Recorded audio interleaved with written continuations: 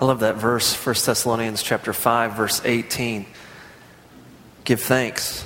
Give thanks in all circumstances, for this is the will of God for Christ Jesus in you. Give thanks in all circumstances. That's God's will for us to give thanks. But just because it's God's will for us to give thanks doesn't mean that it's always easy to give thanks, does it? There are times like the video display when it's hard and counterintuitive to give thanks.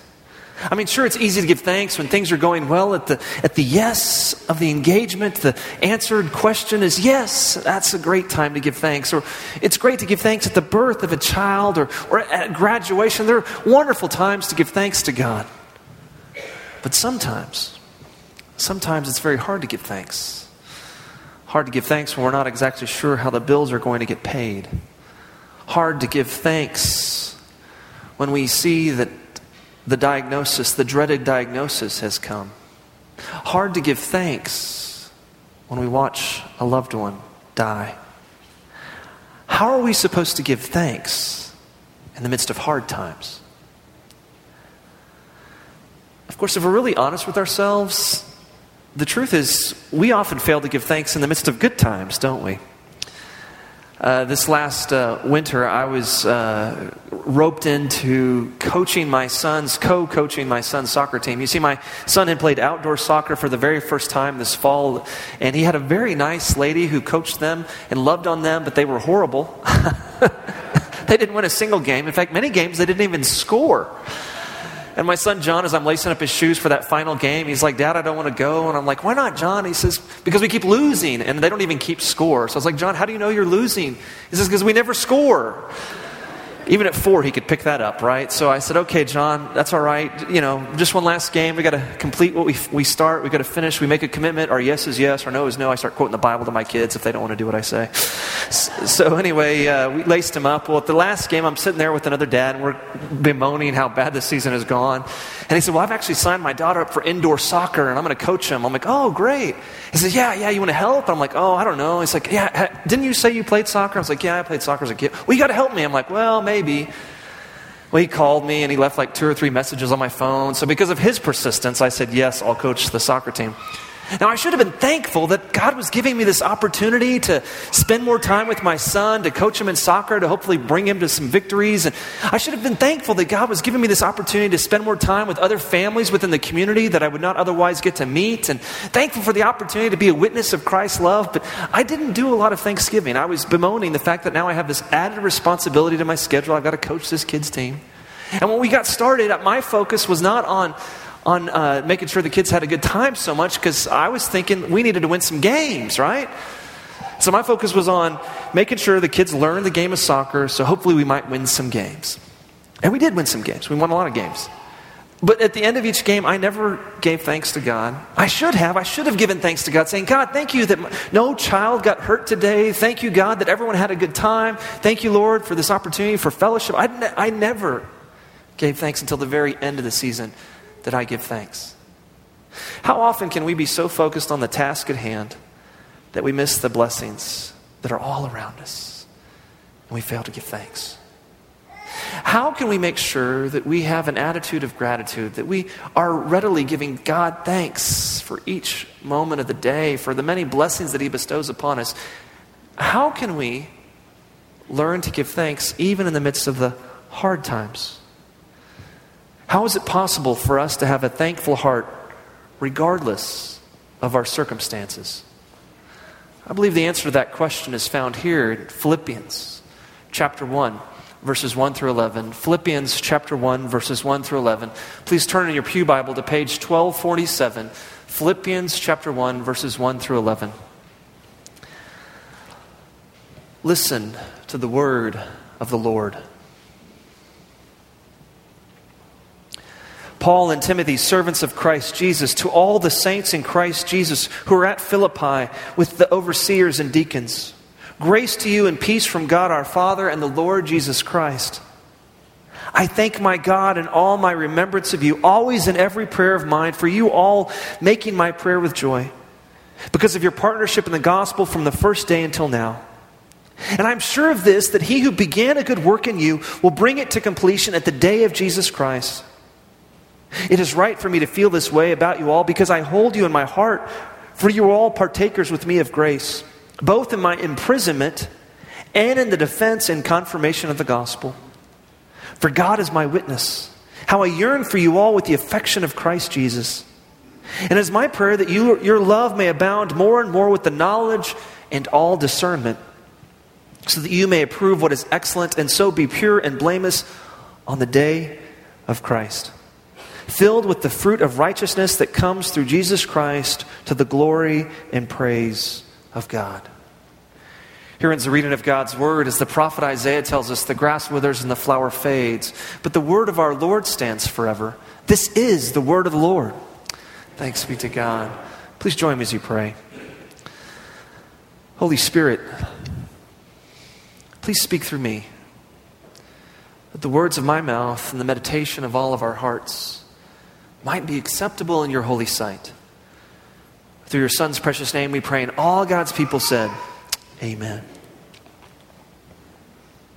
I thank my God in all my remembrance of you, always in every prayer of mine, for you all making my prayer with joy, because of your partnership in the gospel from the first day until now.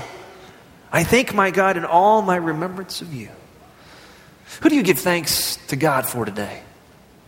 As you think about your own journey of faith and how you came to Christ, who was it that God used to help bring you here to this moment where you might be worshiping our Lord Jesus together on a Sunday? Who are you thankful for today?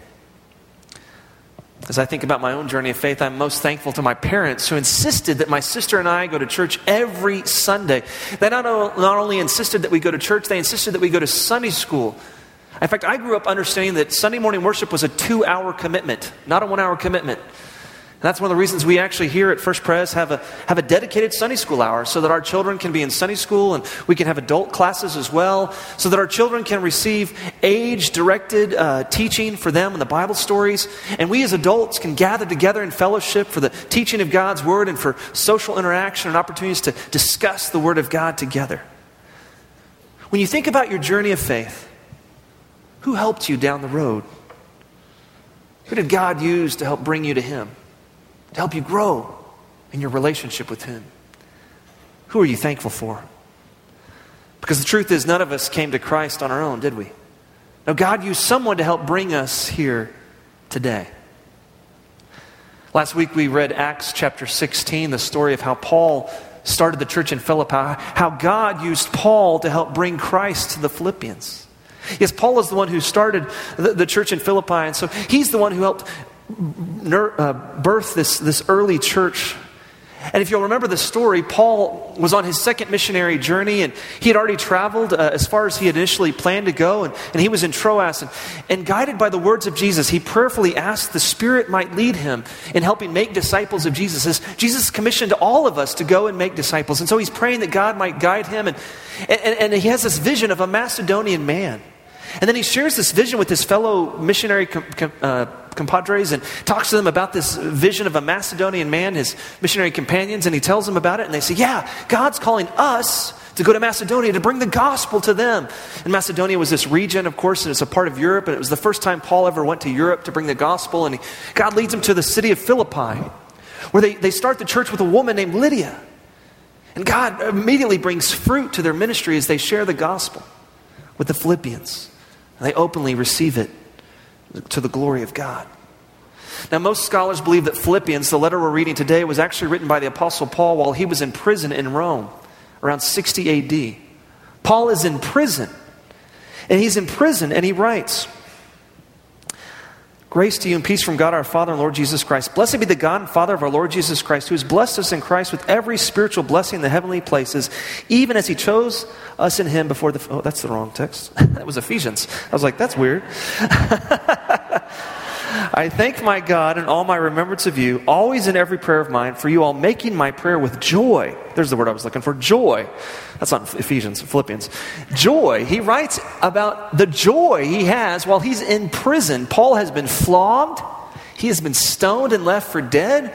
He is now in a prison cell, and he says, I pray with joy. How's it possible for Paul to have joy?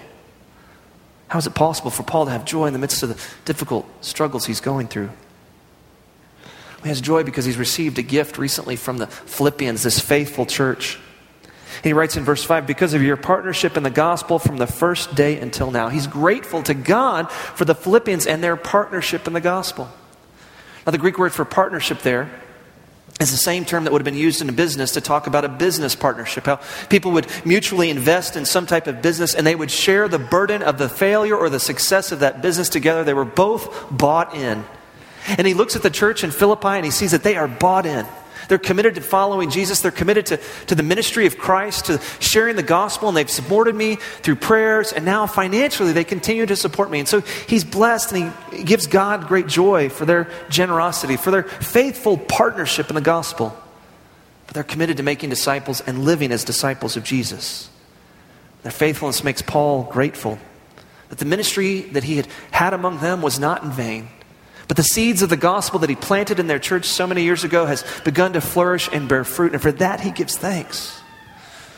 Who are you thankful for today? How has God used you to help bring the gospel to someone in your life? How has God used you to help be an instrument of grace to others? Who are the people in your life that God has used to help bring to Christ? You ever heard of Edward Kimball? Anybody? Edward Kimball? Last service there was one person who had Edward Kimball. I've never heard of Edward Kimball until I began to do research for this sermon. Edward Kimball was a Sunday school teacher. Edward Kimball was a Sunday school teacher to young boys who helped bring a young man named Dwight L. Moody to Christ. And Dwight L. Moody and the Moody Bible Institute is responsible for helping bring millions and millions of people to Christ. No one really knows about Edward Kimball, but they can see the fruit of his ministry in one Dwight L. Moody. God used Edward Kimball to have a deep impact for the kingdom of God simply because Edward Kimball was willing to teach a Sunday school class to young boys. This past week, we had 170 children involved in our vacation Bible school. So excited about that. Just to give you an idea, normally in an average year, we have about 120. This year we had 170. So thanks be to God for Cindy Roten, our children's director, and Debbie Lauer, our early childhood director, and of course Stuart Smith, our pastor to youth and young families, and Tiffany Clements, and Eric Kirby, and our entire kids ministry team, and the 60 lay leader volunteers who helped make that ministry happen. The seeds of the gospel were planted in the hearts of so many young people just this past week. 170 kids. That's truly amazing. Now, it may be years before we realize the impact Vacation Bible School had on these little children, the hearts of these little children. But, we may have a young Dwight L. Moody among us. Who knows? But what an opportunity that we have each and every Sunday, not just Vacation Bible School, but each and every Sunday to help plant the seed of the gospel of God's grace in the heart of a young person. George Barner, church statistician, has helped us see that the most receptive demographic to the gospel of grace are children. Our children. In fact, he's discovered this. The chance of a child between the age of 5 and 12 of coming to Christ is 32%. The chance of a child in the United States coming to Christ between ages 5 and 12 is 32% in the United States. However, when that child turns 13, the chance of that child becoming a Christian, once they turn 13, 4%. It goes from 32% to 4%. Obviously, something happens when they go to junior high. I'm not sure what. Puberty kicks in or something. I don't know. But the point is that we've got to do all we can to help reach our young people with the gospel of Christ, so their lives might be forever changed. I want to thank our 60 volunteers who helped make VBS happen this week. But you don't have to wait till VBS to volunteer with our children's ministry. As I shared earlier, we have a combined Sunday school hour every Sunday from 9:45 to 10:45. You can volunteer with our children's Sunday school classes. I actually did this for the month of January. I taught the children's Sunday school classes. It was a great joy for me to teach these young children the biblical truths and stories. And then we had a little skit that they would act out from biblical times. And it was just a great experience to see how these kids' eyes were open and their hearts were warmed to the good news of God's love, and how they walked away knowing, yes, Jesus Christ alone is Lord, and I'm going to follow him. That simple truth was able to be given to them in one short hour. As the Apostle Paul writes in our text this morning, in verse 6 of Philippians, "And I am sure of this, that he who began a good work in you will bring it to completion at the day of Jesus Christ. I am sure of this, that he who began a good work in you will bring it to completion at the day of Jesus Christ. You know what the secret is to having a thankful heart in the midst of life's circumstances? I believe the answer is found in verse 6. Let me read that one more time. And I'm sure of this, that he who began a good work in you will bring it to completion at the day of Jesus Christ. Paul has joy despite the circumstances of his imprisonment because Paul knows that Jesus is alive and he's still at work in his life and the lives of the people around him. I don't know if you've noticed the little icon we have for this new sermon series. It's called Joy. Kara Hunt has put together, our communications director, this wonderful icon to help us kind of get a sense of what the sermon series is about. You'll notice that around the word joy are words like fear and loneliness and gossip and cancer and addiction and disaster and disappointment and uncertainty. And these are the things that often surround our lives. There are circumstances that are beyond our control. And yet in the midst of that, we can have great joy. Joy in capital letters. Why was it that Paul was able to have great joy? Because Paul knew that Jesus is alive. That O is a view of the cross through the lens of the empty tomb. If you read Paul's letter to the church in Corinth, he says that while I was with you, I claimed to know nothing among you except Jesus Christ and him crucified. 1 Corinthians chapter 2. In Philippians chapter 2, he will soon be talking about the cross of Christ. For it's the cross of Christ that Paul knows that our sins have been atoned for. And it's at the empty tomb that we are able to see clearly that Christ has defeated sin and death on our behalf through his resurrection. And this apostle Paul encountered the risen Jesus on the road to Damascus when he was going to go kill Christians. Jesus met him. And Jesus loved him. And Jesus forgave him. At the cross of Christ, Paul knows that his sins have been atoned for. At the resurrection of Christ, Paul knows that Jesus is still alive. Still doing a great work in him and in the lives of those he ministers to. As if Jesus had simply died on a cross, there would be no hope. But Paul encountered the risen Jesus. He knows that Jesus is alive. And as he looks with the eyes of faith around, he can see that God is at work. Even while he's in prison, God is at work, helping minister to the prison guards. Yes, Paul knows that Jesus is coming back. Coming back one day, the day of Christ, as Paul writes in verse 6. He says, and I am sure of this, that he who began a good work in you will bring it to completion at the day of Jesus Christ. The day of Jesus Christ is that final judgment day when Christ will return and he will make all things new. And as we read in Revelation chapter 21, God will wipe away every tear. There'll be no more death, no more mourning, only praise. Paul has joy because he knows with each new day he's a little bit closer to the day of Christ. And Paul, as we can see in this letter, has developed the habit, the spiritual practice of offering thanksgiving despite his circumstances. Notice that the first part of Philippians chapter 1 is really, it's a prayer of thanksgiving. He says, I thank my God in all my remembrance of you. He doesn't thank the Philippians for the gift they've given him. He says, I thank my God in all remembrance of you. Because Paul knows, as James tells us in chapter 1, that all good things come from the Father of heavenly lights. Paul begins his prayer with thanksgiving, thanking God for the Philippians and their generosity towards him. And he continues to offer thanks. And then finally he gets to the supplication at the end. Verse 9, he says, and it is my prayer that your love may abound more and more with knowledge and all discernment, so that you may approve what is excellent and so be pure and blameless for the day of Christ. Paul is careful first to offer thanksgiving and then supplication.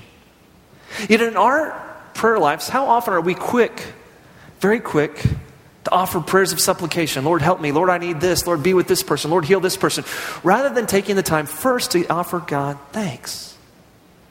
For I believe that through the spiritual practice of offering prayers of thanksgiving first, we begin to see how God has been at work.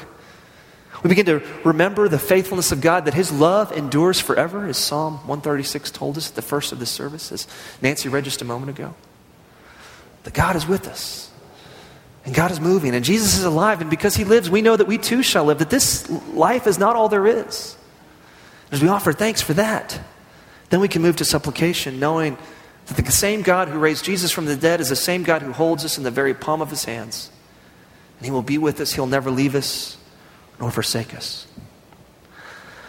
So that we might experience the joy of the Lord, I want us to take just a moment during the sermon this morning to offer a prayer of thanks. You may have noticed that inside your bulletin there's this little card that says, Dear God, I'm so thankful for. What are you thankful for today? Who are you thankful for? I want us to take just a moment during this service to offer a card, a prayer of thanksgiving to God. And as you fill this out, and Norman's going to play here in a moment just to Come Thou Fount of Every Blessing by the organ. And as he plays that, I just want you to prayerfully thank God for what He's given to you, the people that He's brought to your life, the people that you've been able to minister to, and all the many blessings that God has given to you. And then later in the service, when we offer our tithes and our offerings, make this a part of your offering to God today. Now, I want you to know ahead of time, I will read all these cards that are given to me, and I'm going to use them as a part of the sermon series to talk about what we have to be grateful for. So if you want to keep it anonymous, that's fine. You don't need to put your name on it. Or if you don't want to turn in for other reasons, that's fine too. But if you'd like to, I would encourage you to offer it as a part of your offering to God this morning when we give thanks to God out of gratitude for what God has done for us. So Norman, please play and guide us as we spend some time giving thanks to God.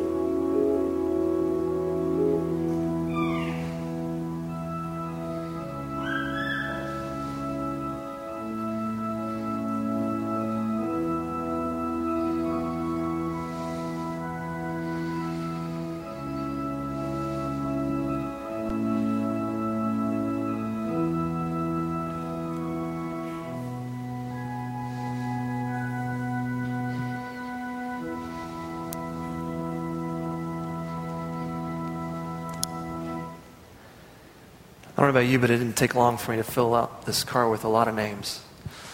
A lot of people that God has used to help bring me to Christ, to help me grow in my faith and the journey of faith. I pray that my name is on somebody's list as well. How might God use you to help minister to others with the gratitude and out of gratefulness for what God has done for us? How might God use us to minister to the needs of others? I have personally found that as I spend time focusing on giving God thanks, the worries and the troubles of this world have a way of fading away. They don't disappear. They're still there. I'm aware of them, but they don't master my thoughts. Now, as I look at the cross of Christ and the empty tomb, I am reminded that God is with us and for us in Jesus Christ. He's conquered sin and death on our behalf. And one day Christ will return to make all things new. And for that, we must give God thanks. Please join me as we pray.